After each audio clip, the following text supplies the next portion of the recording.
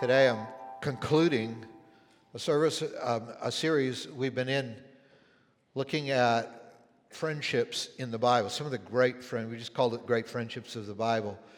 We started with Adam and Eve, and there I put in front of you the possibility that in all the other ways, if you're married, all the other ways we view marriage, what a wonderful thing just at the baseline to view it as a friendship. And we looked at some other great friendships throughout Scripture. We've been learning about friendship.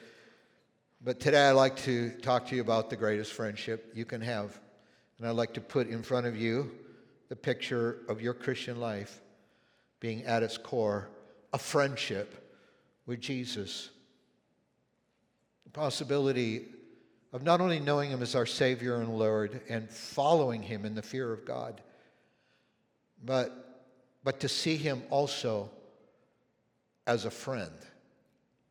You, a friend of Jesus. Jesus, beyond any other friendship in the world, being your friend. Your friend. And Jesus opens that possibility up to us. When He's with His disciples, the same night He took the bread and took the cup, the night before He's going to be crucified. And He says in John chapter 15 and verse 12, "My command is this, love each other as I have loved you." Then He'll talk about laying your life down for your friend, which He would do for them the next day. And then the next verse, verse 14, "You are my friends if you do what I command." So this is my command, that you love each other.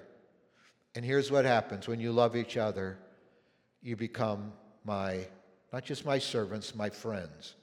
Then He goes on in the next verse, verse 15, to clarify, "I no longer call you servants." Because a servant doesn't know doesn't know his master's business. You know, a servant just does what they're told. They don't need to know the why behind the what. They just do what they're told. But Jesus said, instead, I don't call you servants, I've called you friends. For everything that I learned from my Father, I have made known to you. Now, a pastor acquaintance of mine from a great church in Vancouver, British Columbia, Ken Shigematsu, Ken writes, "This decline in real friendships and the resulting loneliness we experience are not without cost. Medical researchers and social scientists have pointed out that a strong link exists between friendship and well-being. People with close friends tend to have better health, are more fulfilled, and live longer. That's why one church I know of, their mottos for small groups is join a group or die. It's just good and healthy in every way to have friends. And when I was a Chi Alpha University ministry pastor back in the late 70s and early 80s, Alan Lloyd McGinnis published a book that's turned out to be a classic. It sold over 1 million copies. It's called The Friendship Factor. I remember reading that book soon after it was released, and the impact it had on my life. It's a wonderful book, The Friendship Factor. And there he talks about 5 ways to deepen your relationships, 5 ways to deepen your friendships. Let me just walk through them very quickly. First of all, assign top priority to your relationships. We can't be casual, and we could throw in a few cliches like to have a friend, you need to be a friend, and all of that. But basically, friends need to become important in your life. I mean, important enough to say other things are less important, so I'm going to say no to them because I need to say yes to deepening my friendships with other people. And then secondly, you deepen friendships with others by daring to talk about your affections. This doesn't come easy for some of us, but you dare to talk. You put in words to other people why their friendship's valuable to you. And I found that's been very endearing. When people, I think they like me, and when I ask them, to go running together or to go fishing or to whatever, I don't fish, but whatever we do together, are they just saying yes to be polite, or do they really value me as a friend in their lives or not? And it's wonderful when they verbalize back, your friendship is valuable to me. Sometimes we just need to have that verbalized. As well as saying, I really care about you, and here's why. Here's how my relationship with you nourishes me. So you actually don't just think that stuff, but you verbalize your affection. Thirdly, you cultivate transparency. And people can sometimes become very one-dimensional to us if they're never transparent. It's like you never see into them. You talk to them, you stand beside them, you have coffee with them, but you never see inside them. But you will find if you become vulnerable with other people, not inappropriately, not beyond the level of your commitment, and you don't just spill your guts to everybody all the time, but it does, on the other hand, if you take the risk of being vulnerable and transparent with other people, you're going to find they are going to become more than one-dimensional to you. They're going to become transparent back to you. They're going to become vulnerable. And that's part of what intimacy requires, not just time and communication, but vulnerability. And then, fourthly, create space in your relationships. We're kind of wired that when we feel trapped and controlled, we want to escape. And if you're very controlling in your friendships, if you've kind of imprisoned people to what you want them to be, and you're not happy until they meet your expectations, or if you're just constantly manipulating people to get what you want out of them, you're going to find people just flat out, hey, this is a no-brainer. They're just not going to want to be around you. For good friendships, you always respect the space of free will that other people have, and you don't violate that space. You respect it. And with freedom, people will want to be drawn. When you give people freedom, they want to be drawn. When you trap people, they want to run. And so creating space in your relationships is a way of saying, we don't control people, we don't manipulate people, but we give space. And then the last one is to learn the gestures of love. To learn the gestures of love. So we have all kinds of things like, what's that book about the 5 love languages? Every one of us has a love language. Like, we feel loved when people do certain things. For some of us, it's verbal affirmation. For some of us, it's kind and thoughtful things that people do for us. And in every relationship, we have to realize that someone else's love language may not be ours. What makes us feel valued may not be what makes them feel valued. And so in good friendships, we want to find out what makes them feel valued and learn that language. So, friendship with Jesus. I began asking myself could you superimpose that grid that makes for good human friendships on our life with Jesus? And it turns out, every one of those 5 points could be an applicable message here. But I'm just going to pick the first, third, and fifth of those 5 things and just talk about seeking a deeper friendship with Jesus. If those things help us deepen our friendships with each other, could it also be true with Jesus? And amazingly enough, it's so true in terms of how God seeks friendship with us and we seek friendship with Him. So in seeking a deeper friendship with Jesus, let's start with that first one, and that's assigning top priority to that friendship. It needs to become more important than other friendships. Pete Scazzero, in his book, The Emotionally Healthy Disciple, he says, an emotionally healthy disciple slows down to be with Jesus and goes beneath the surface of their life to be deeply transformed by Jesus and offers their life as a gift to the world for Jesus. With Jesus, by Jesus, for Jesus. He's pretty much covering every base there. And you notice the first one, which really frustrates me, because I've got something on my phone called a calendar app. And if I don't get to my calendar before anybody else, I have all kinds of people in my life that love me and have a wonderful plan for my life and keep beating me to my calendar with their agendas. All of us are fighting the calendar. It's the big fight of my life. A week ago, I think I entered something in my calendar a year and a half from now, just because I need to make that priority before other people's agendas push that priority out. And so I read what Scazzero says the emotionally healthy disciple is like. First of all, we slow down to be with Him.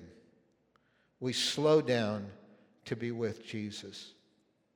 There's a book out there, I think it's entitled The Ruthless Elimination of Hurry.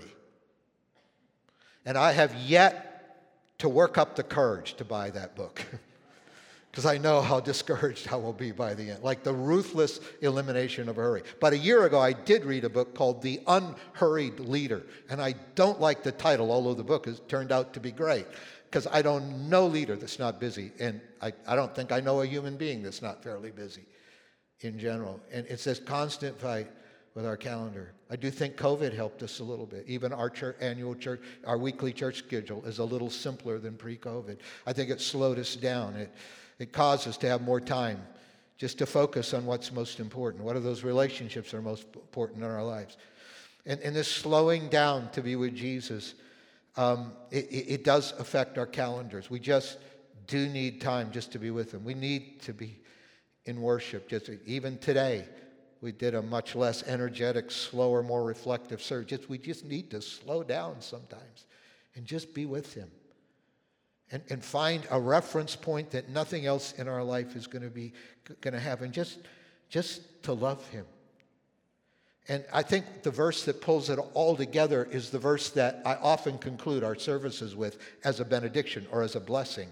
It's 2 Corinthians 13, verse 14. May the grace of our Lord Jesus Christ, which is what, because of the cross, the grace, not the judgment of the Lord Jesus, but the grace, the favor, the opportunity to be forgiven and be a part of his family. May the grace of the Lord Jesus and the love of God that underlies that. God loved the world so much, he sent his son for us.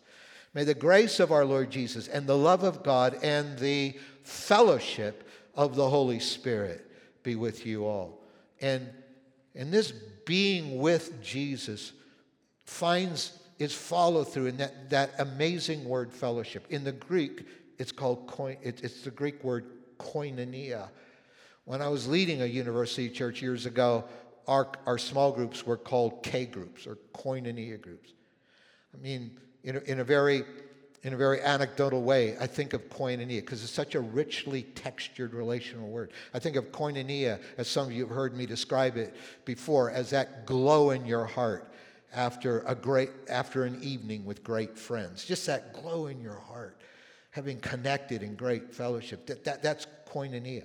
And he's saying Jesus' grace has come to you through his cross. It's because God loved you on the foundation of the love of God.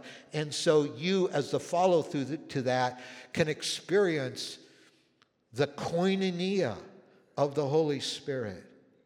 And for many of us, our lives with Jesus after a while, sometimes our Christian lives become pretty driven. Even if you can't slow down when it comes to your calendar, you're not slowing down and you're not finding rest inside. You just feel driven.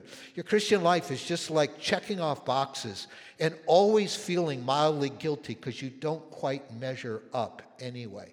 And it's this sense of always feeling a pressure to perform for God. I mean, beyond just being obedient to him. It's just this pressure to perform, and you just feel driven, and it's like internally you haven't just slowed down with Jesus. Even if you can't slow down externally, it's a wonderful thing to walk moment by moment in the fellowship of the Holy Spirit. And I believe you ought to spend hour with the Lord every day in his word and praying. But sometimes I say to people, if that's frustrating you, why don't you start by spending 24 hours a day with the Lord? Just walk in the fellowship. He's with you. He's your best friend. He's right there with you. I was talking to a bunch of entrepreneurs once, and I said, I challenge you to make Jesus like the senior partner in your business. And the next day, after the next day was over, one of them emailed me back. It was a personal friend. And he said, I did what you said, Jim. I woke up this morning, I got in my car, went off to my business, and he said, I just made Jesus a senior partner and just let him walk with me all day today and just put the pressure on him. And I just stopped struggling so much inside to make everything happen. I just walked with him and made him my senior partner. And he wrote me because he said, it was amazing the difference that made today. It was amazing. This is where friendship with Jesus begins. We decide to assign top priority to that friendship. by making him a constant part of our walk with God. I don't know people who have served Jesus for many, many years, and they're still just driven and stressed and mildly guilty all the time. And they're completely walking outside the privileges of the cross and what it means to be a friend of Jesus. I've seen this completely revolutionize people's spirituality. That finally, I'm just not running the rat race to keep God happy with me, but I'm walking with him. He's my closest friend. I talk to him walking down the halls. When I'm feeling stressed, it's good to breathe in, take deep breaths, do all that kind of therapeutic stuff. But it's even better to say, Lord Jesus, I'm just slowing down inside. And I'm remembering that you're my best friend. And that we can experience, by your Spirit, I can experience koinonia with you. And then after we signed top priority, the third thing that Alan McGinnis had in that list was to cultivate transparency. And this is part of the freedom of walking with Jesus as a friend. Jesus said, in fact, in verse 15, I have called you friends, for everything I learned from my Father I've made known to you. I've called you friends. Because why? Because I've disclosed something to you. You know, a little physics of light. If something's opaque, it means light waves can't penetrate it. So if you're on the other side of that opaque surface, you can't see what's on the opposite side because light can't transfer. Or we say some things are translucent, which means certain light waves can pass through. But you can't see really clearly. Maybe you see the red wavelengths that are transmitted or the blue wavelengths, but it's translucent. Some light comes through, but you can't see clearly. And then some things are transparent, like this podium, where light, I can see what's underneath here because light is transmitted through here. Jesus said, you and I, we're going to walk in the light. Your Christian life isn't just do it, I tell you, and don't say anything. He said that would make you a slave, but you're a friend. Yes, you ought to obey me, but you're a friend. And so there is something transparently from me to you. I've taken in the cross, I've taken away the barrier. There's nothing opaque, there's nothing even translucent there. Although we don't see, he doesn't share everything with us, but I just believe that he's in the business of disclosing things to us and sharing things, and we walk with him. He's given some of you some unique insight into what's happening in your family. Some of it you can't even share with certain of your children yet because God's still working with them. But he's shown you his bigger purposes. I love this. When we started 2022, as some of you know, I felt like, even though we're all excited about 2022 because COVID was ending, and I just had this sober sense in my spirit that and I felt like Jesus said to me, this is not going to be an easy year. And so you need to stay really close to my heart. And so here come January and Omicron hit and our church attendance tanked again live and we're all in the midst of it again. And then Russia invades Ukraine. Now we're paying high prices and the financial markets have tanked and this has just not been an easy year. We're on the verge of World War III in anywhere of 3 places in our world right now that could trigger by the time we're done this service. I mean, this has not been an easy year. God's shaking everything that can be shaken. And it's not that he makes profits out of us, but listen, he wants to disclose things to us as we live close to his heart. We don't live rushed. We live unhurried inside and close to our friend. And Jesus, when we walk as a friend with him, he discloses things to us and helps us to see his heart. And of course, that friendship's two-way. We have to be transparent with him as well. We have to be vulnerable with him as well. And so John, in 1 John 1, verse 8, says, if we claim to be without sin, we deceive ourselves, the truth's not in us. But if we confess our sins, this is transparency. When I'm with certain people, I probably won't disclose too much about myself if I don't feel safe around them.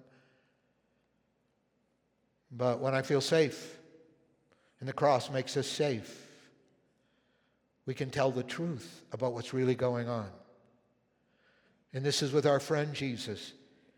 If we confess our sins, he's there with a club to hit us and said, don't you dare be honest with me again. But listen, God can never work with who you pretend to be. He's already read your mail anyway. It's useless to fake it with him. But because of the cross, it's totally safe to be honest with him about everything we don't deserve. And if we'll confess our sins, he's faithful and just and will forgive us our sins and purify us from all unrighteousness. It's safe with Jesus, this friend. Safe to be honest with him. Safe to confess your sin and find, instead of a club, you find his forgiveness, because Jesus took the club at the cross for us. He's a safe person. So we make friendship a top priority as we walk in the fellowship of the Holy Spirit, closer with him than to anybody else. And we learn the gesture, and we cultivate transparency. We learn this two-way, he's close, he's my dearest friend. We talk and we disclose everything with each other. And then we learn the gestures of love. This is how you deepen human friendships, and I find it works with God too. We learn the gestures of love. Do you realize God has a love language? Jesus told us what it is right here. Obviously, worship and praise is part of probably how we can express our love to Jesus, but there where we began in John 15, verse 12, my command is this, love each other as I have loved you. And then he says, you are my friends if you do what I command. In other words, Jesus said, if you love each other, that's my language. If you love each other, guess what? I feel the love. You're talking my love language. Love each other, and if you do, you'll be my friends. I know probably some of you have been wondering why we would start the fall, and usually I do series through books of the Bible. Well, why we talk about the fall, this fall, just talking about friendships. But you can't divorce your spirituality from your friendships. They're hardwired together. And Jesus says, the more you're connected to each other, the more you love each other.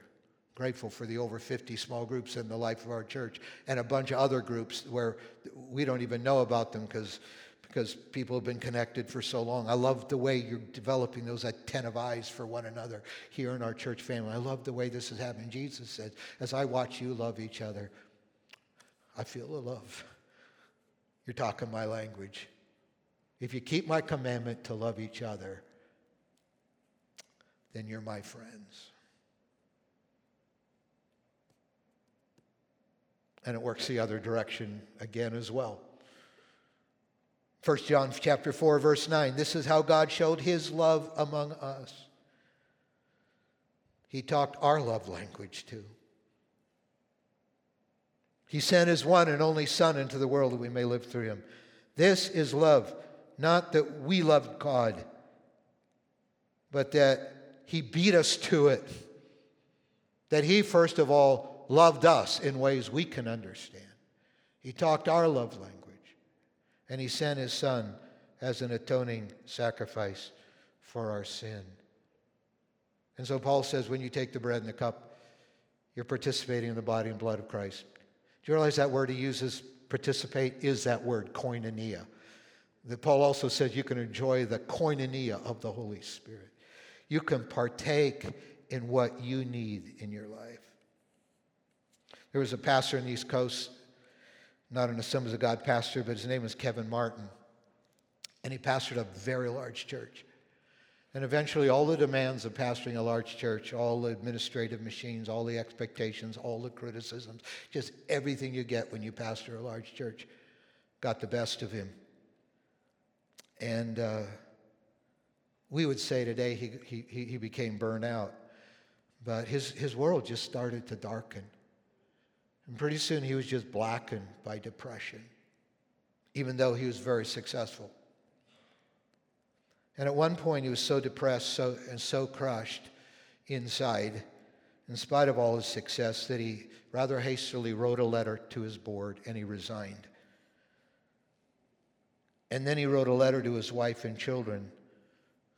This was desperation. He wrote a letter to his wife and children saying he would never see them again. The depression was so black. He went north. He actually went up to Canada, where I used to live, went to Newfoundland. And he took a job as a logger in Newfoundland. And he lived alone as a logger in a small metal trailer. And it was the dead of winter.